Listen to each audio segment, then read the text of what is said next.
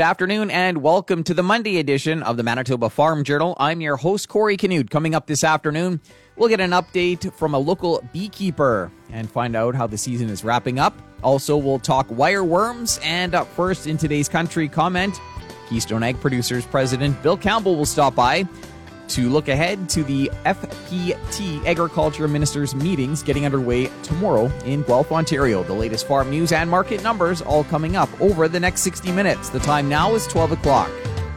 Here's a look at our local news. Good afternoon. You're listening to the Manitoba Farm Journal. Canada's agriculture ministers are meeting this week in Guelph to discuss a number of issues. Keystone Agricultural Producers President Bill Campbell weighed in on the meetings.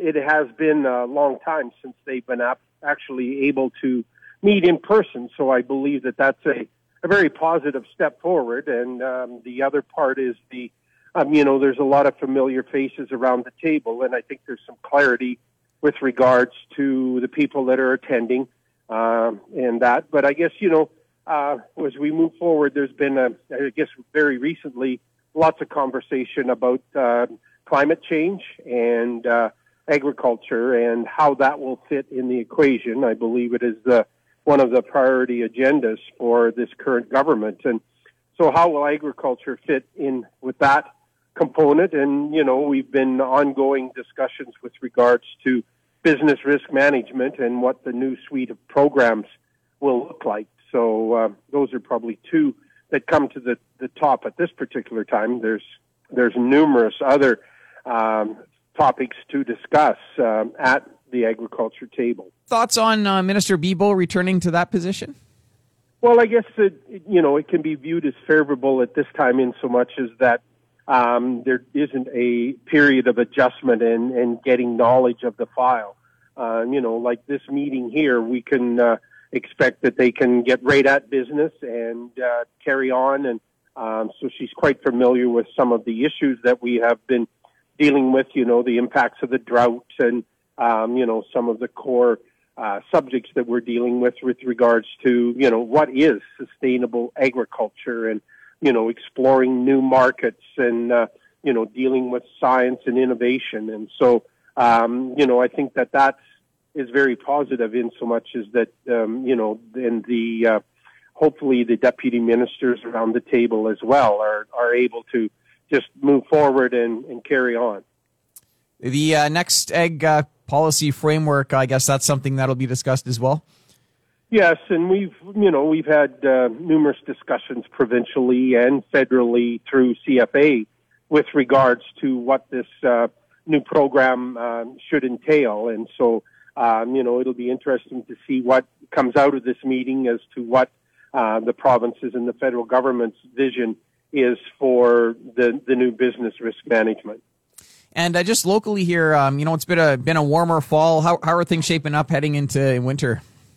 Well, I think, there was a lot of discussion about fertilizer prices, and those that were able to price early, I believe a majority of it has been put on. And we've seen a tremendous amount of fall work and preparation for winter happening. The weather has been favorable. It has some of those later rains helped alleviate some of the concerns about forages for the cattle, but a lot of calves have been weaned and moved, and so now the weather's been good for that, preg checking cows and getting things ready for winter time. So it has been a very favorable fall for getting things done, but by the same token, there never seems to be enough days to get everything completely done. But I would suggest that most guys are in a very positive position moving into winter, other than the concerns of the impacts of the drought. Well, I think it's going to take a combination of spring rains and above average snowfall. I don't think we want to see 20-foot snowbanks or anything like that. It will help alleviate some of the wetlands and the rivers and some of that part. But as far as, providing subsoil moisture, I think it's going to take spring rains as well to get it done. And then I guess the business that we're in, it is always hopeful that we can get adequate moisture and proper temperatures for the next growing season. But I think 2022, it's going to be imperative that those two conditions come around so that we have, decent growing conditions. That was Keystone Agricultural Producers President Bill Campbell. A look at what's happening in the markets this afternoon is coming up. Good afternoon, I'm Corey Canute. Some farmers have been having a tough time finding fertilizer this fall. Fertilizer Canada's Executive Vice President Clyde Graham talked about the current market situation. As the world economy emerges from the global pandemic and there's strong economic growth, we're facing a rise in prices of a whole range of various commodities, including grains and oilseeds, but also metals and other primary materials. And that fertilizer is a part of that. And Fawn Jackson with the Canadian Cattlemen's Association took part in a panel discussion last week at the COP26 summit in Glasgow, Scotland. A lot of conversations going on here in Glasgow. I think the real key for me is that there is going to be a lot of financing that is coming that I hope can get down to farmers and ranchers, and certainly we'll be working to do that because everybody is looking for solutions, and it's important that we have practical solutions where that financing can go to. So, I think there's going to be more investment than perhaps we've seen in the past, and good for us that we have a strategy on where to place that. She says farmers have a big role to play in the fight against climate change. That was a look at today's Farm News. I'm Corey Canute.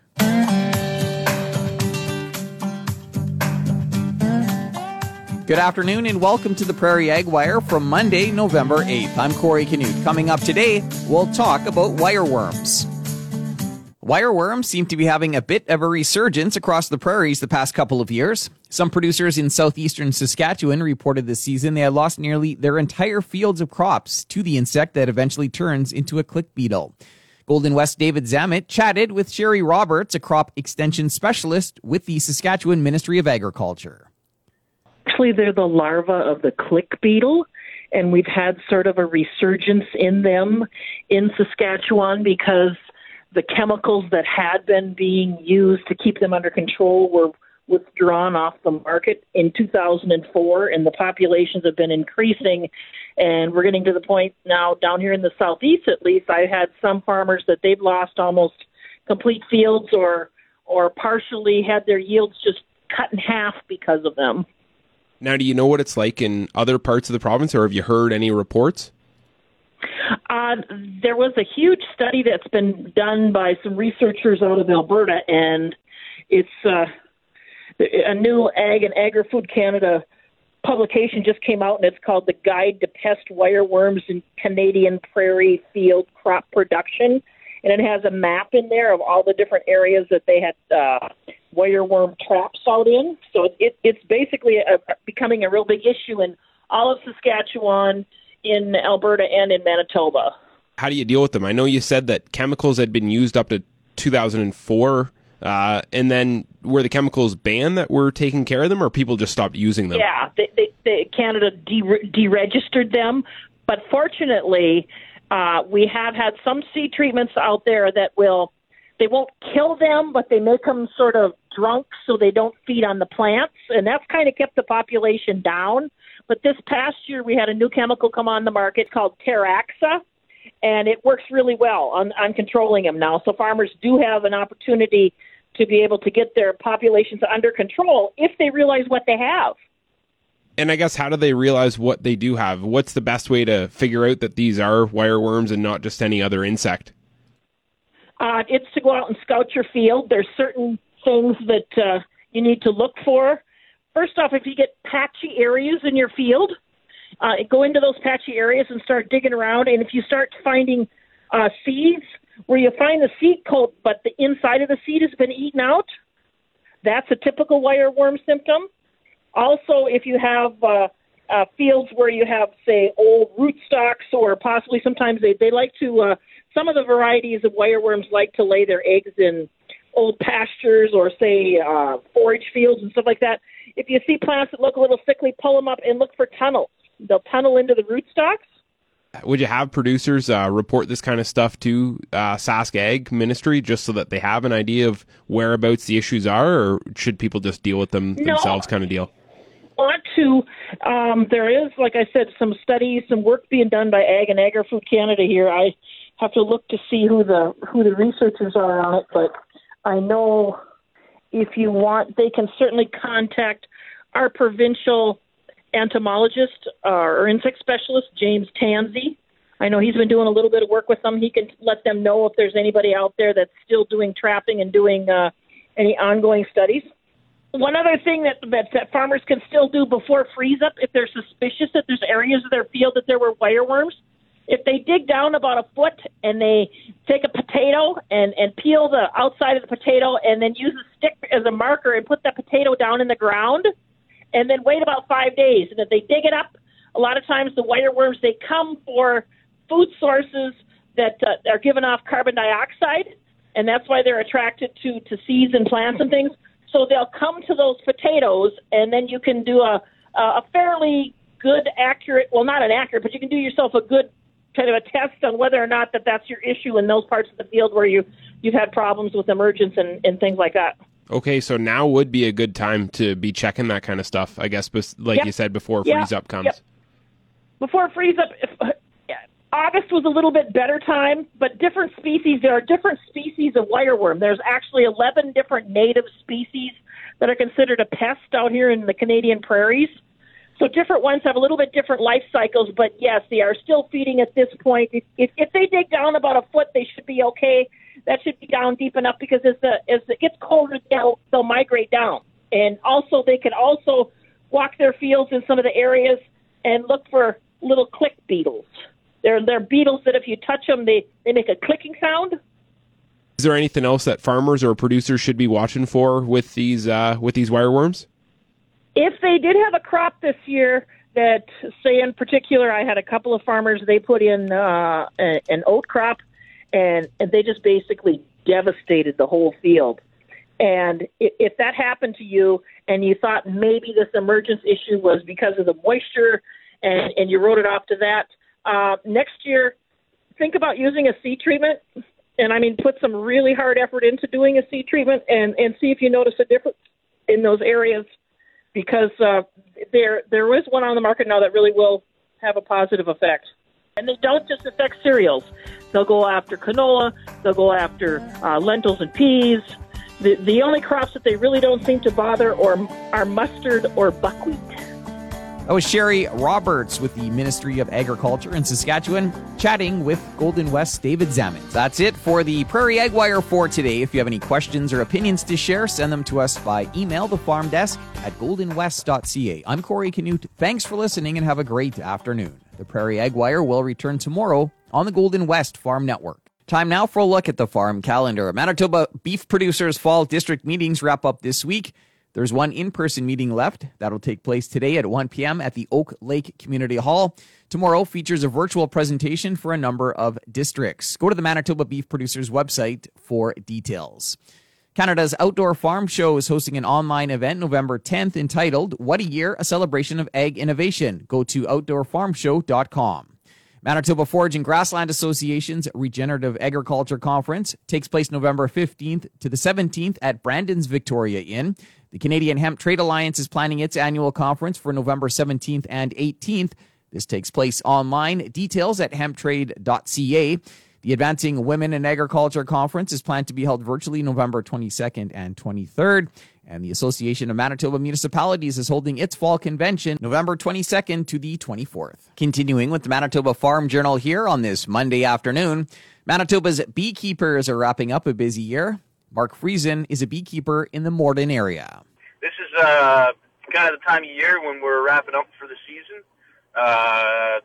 Everybody's putting their bees away for the winter, and in terms of the actual health assessments, that's kind of what we're doing at this point in the year. It's looking like a lot of beekeepers across the province are having a bit more of a mite load than what we would expect this time of year.